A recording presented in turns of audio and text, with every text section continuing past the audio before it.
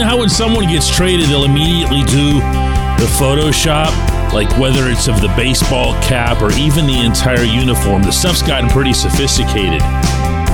Erik Karlsson is here and wearing a Pittsburgh sweater, and it's not fake. Good morning to you. Good Wednesday morning. I'm Dan Kovacevic of ZK Pittsburgh Sports. This is Daily Shot of Penguins. It comes your way bright and early every weekday if you're into football and or baseball. I also offer daily shots of Steelers and Pirates in the same place that you found this.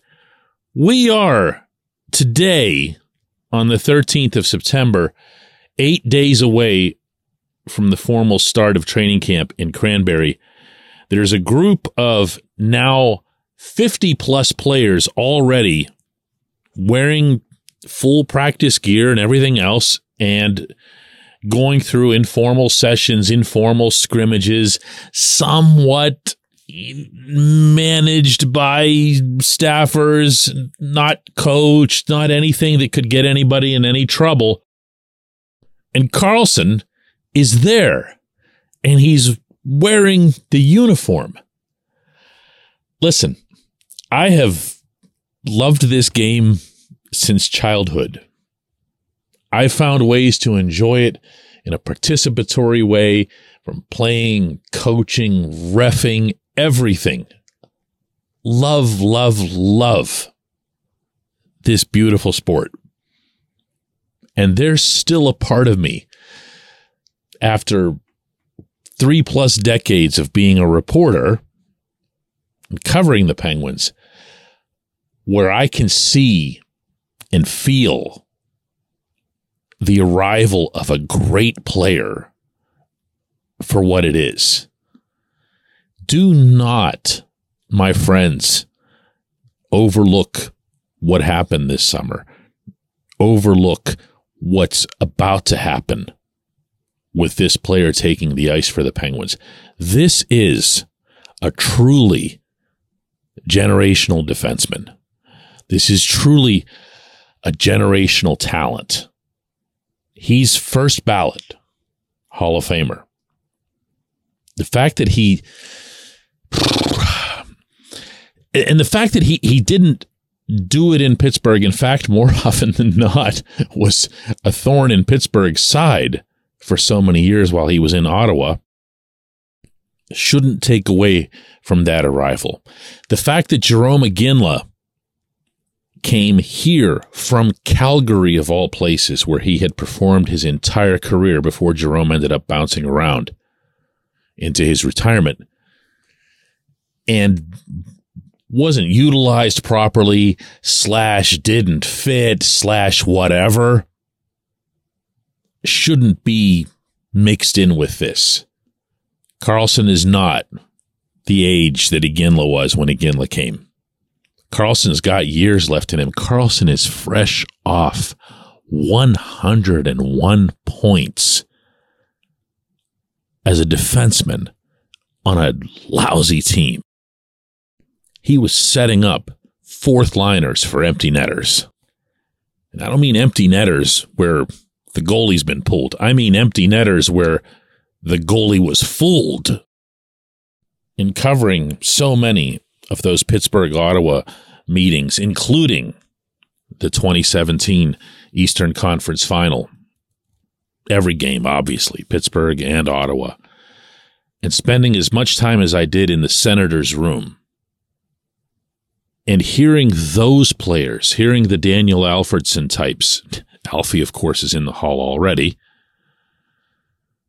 talk about Karlsson, they did it as if they were talking about a maestro. And if you think I'm going over the top here, feel free to just hit pause or just discard the rest of this episode. I'm sharing something here that I've felt for a long time about this player. They would speak of him in some of the same ways that you're hearing, if you're a soccer fan, the people in Miami or the people who follow MLS talking about the things that Lionel Messi is doing out there. Now, I'm not comparing, one of the great soccer players of all time to Karlsson. but there's an impact that he has, Messi does, when he's on the pitch, that Karlsson has when he's on the ice. He's not an individually great player, meaning it's not his own game in some isolation that he affects. He controls the rink. He makes everyone better. He makes everyone look smarter, look more aware, and look more talented. He did it for a long time in Ottawa. He obviously did it in San Jose. And there's nothing to stop the imagination from thinking about what he can do in Pittsburgh, where these aren't going to be a bunch of fourth liners. These aren't going to be players who he has to basically lead, meaning metaphorically. These are players that'll just be able to fit with him, that'll be able to understand him, ideally.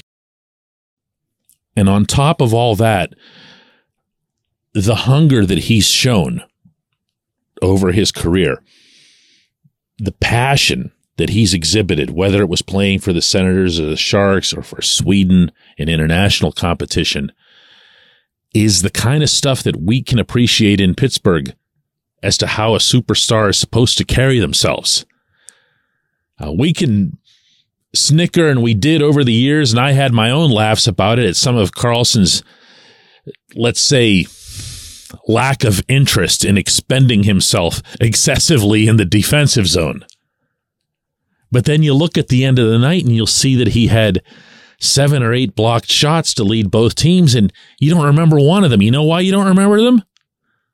Because the official NHL tracking for a blocked shot includes shots that get blocked with the stick. This dude reaches out with the blade and he doesn't just block it or redirect it. He taps it down to himself and then makes a breakout off of it. This person, as you and I are communicating this very second, is a Pittsburgh Penguin. That blows my mind. It just does, still. And what made me think of this today? Well, late yesterday afternoon, the Penguins social media put out some photos, the first ones they've put out from these impromptu sessions up there. And there he was. He's wearing the jersey. This is really good. This is a really, really good thing. Cogent hockey analysis when we come back, J1Q. This segment of Daily Shots brought to you by Family Table. Mom-inspired, chef-prepared meals delivered straight to your door. No prep, no mess, just reheat. That gives you more time for your family or hobbies. Go to FamilyTablePGH.com. Use the code DK40, that's DK40, for 40% off and free delivery on your first order. Order by noon Thursday for Monday delivery. Family Table, bringing families back to the dinner table.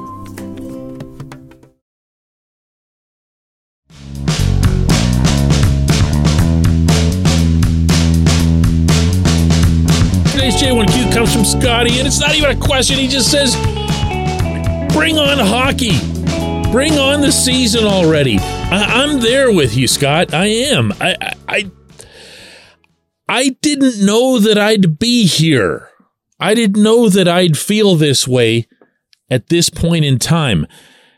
Watching this team just sag toward the end of last season, covering that obscene game against the Rockford Ice Hogs on home ice. After, remember, the Penguins had been basically gifted a playoff spot the previous night. They went out and just threw it away.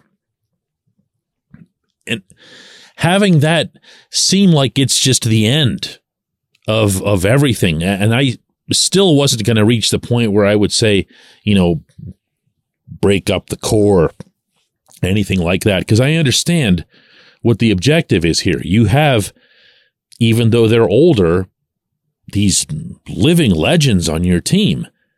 And you feel like just as they did right by you to win 3 Stanley Cup championships, it's okay to do right by them in their continuing effort to win more. I am a buyer on this concept, and I'm not going to change that. But it also looked so hopeless in that moment. Not so much because of them. Sid and Gino played fine. Letang was fine. Heck, Chris Letang probably had a better season than most people realized. But you didn't get any goaltending, and you had a GM who had no clue regarding asset management, regarding how to build a third and fourth line, regarding what type of defense he even wanted to put together. But things began rolling that night in Columbus with the firings of Ron Hextall and Brian Burke. And they really started to take off a little bit with the hiring of Kyle Dubas. And then Dubas just went whoosh from there. Made a ton of really smart, really heady moves, complex, layered stuff that involved very clearly a lot of work, a lot of research, a lot of preparation, a lot of phone calls. But he got it done. And he brought Karlsson here.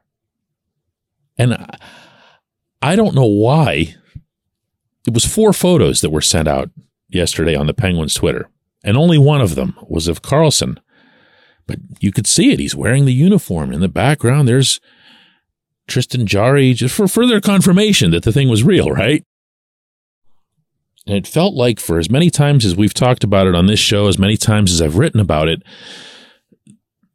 this was the first time I tried to put into my brain what adding a 101-point player to the back end of this team can mean.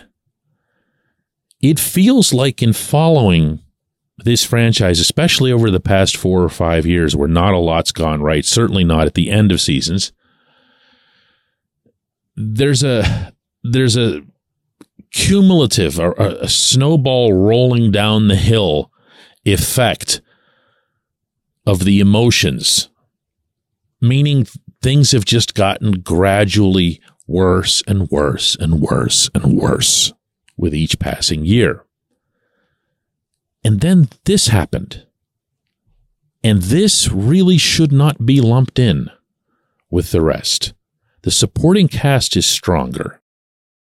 That's to Dubas' credit. The supporting cast is going to be the strongest the Penguins have had in a while. But this guy coming into the equation, don't be assigning any precedent to what you're about to see. Form your own opinion, including if you think they're going to be terrible or whatever. But this blows precedent out of the water. I appreciate the I was going to call it a question. It wasn't really a question, just some excitement. I'm excited too, okay? I want to see this. I want to lay eyes on this. Let's do it again tomorrow, everybody.